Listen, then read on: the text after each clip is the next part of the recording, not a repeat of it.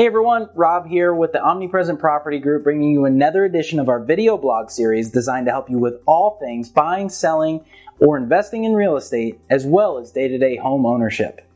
Now this week I want to help you answer a very important question.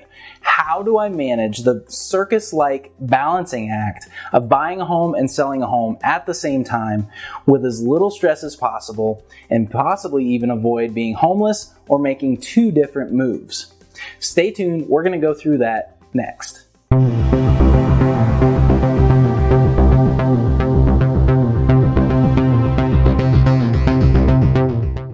Okay, so you've decided it's time to make your move.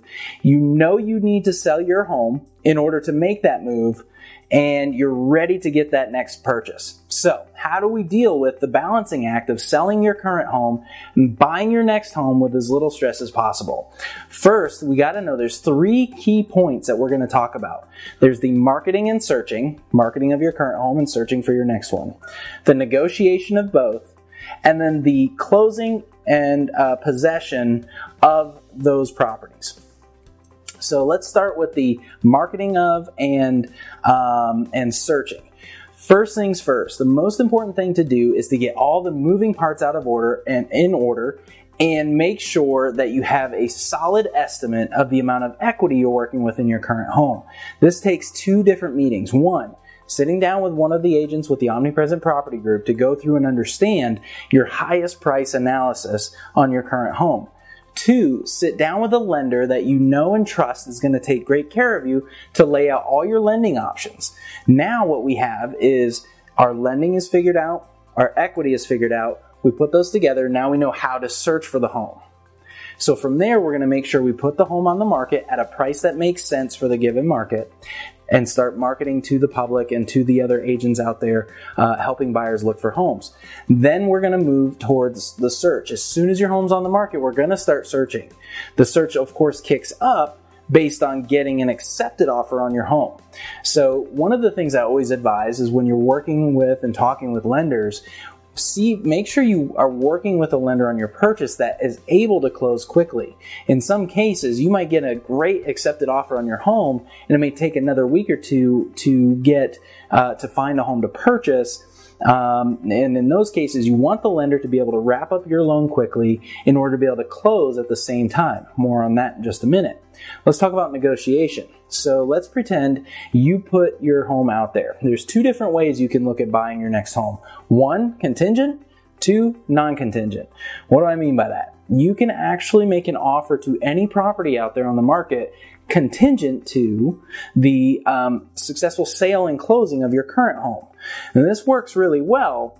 What ends up happening, what I would have you consider, is a couple of things. One, in order to make your offer more appealing when it is contingent to the sale of another home, sometimes you go in at a sales price that isn't quite as aggressive or quite as strongly negotiated as you would hope for otherwise.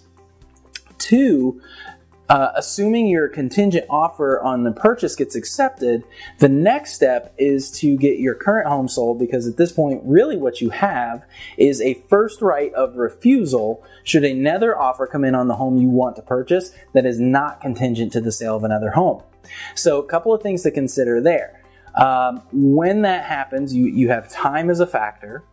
And in order to expedite the time in which you get your current home sold, in some cases, you end up being a little more aggressive with the sales price of your current home in order to just get it done so you don't miss out on the opportunity of the home you want to buy. Now, there's another way to handle this, and we've had a lot of success in doing this with other home sellers. In many cases, when the home is priced right, you generate competition and you are compelling to the buyer traffic that's out there. What we can actually do is negotiate what I like to call a reverse contingency. In short, what this means is, say we get that perfect offer on your home, we can always look to negotiate where we make the acceptance of that beautiful offer contingent to you finding a home to put under contract, say in 2 weeks.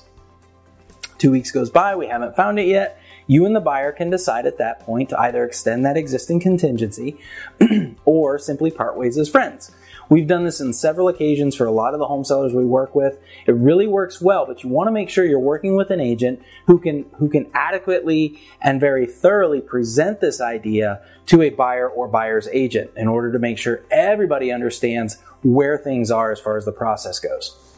Okay. Now we'll move into our third phase, which is the closing and possession phase. The goal is really simple. One, on the sale of your home, the goal is to negotiate, say, a 2 to 3 day window after closing, before which you need to turn the keys over to the new owner. On the purchase side, the goal is to negotiate keys given to you at the closing table, and then very cleanly just close everything all on the same day. You see, what happens there is now you have a 2 to 3 day window to get your movers lined up and get them in there, make the move really as stress-free as possible. Now, there's longer time frames available and different things that go into negotiating those time frames, but just know that in most cases, getting a couple of days or 3 days even typically isn't a problem for most buyers, especially when your home is marketed well, you've created a lot of competition, and your home is very compelling to the buyer traffic. So that's basically what I wanted to cover with you regarding the marketing of your current home and searching for your new one, negotiating the sale and purchase of both, and the closing and possession timeframes associated with those homes.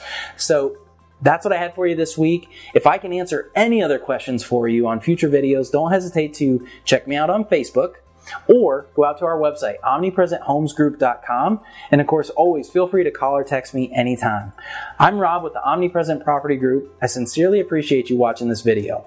Have an amazing day.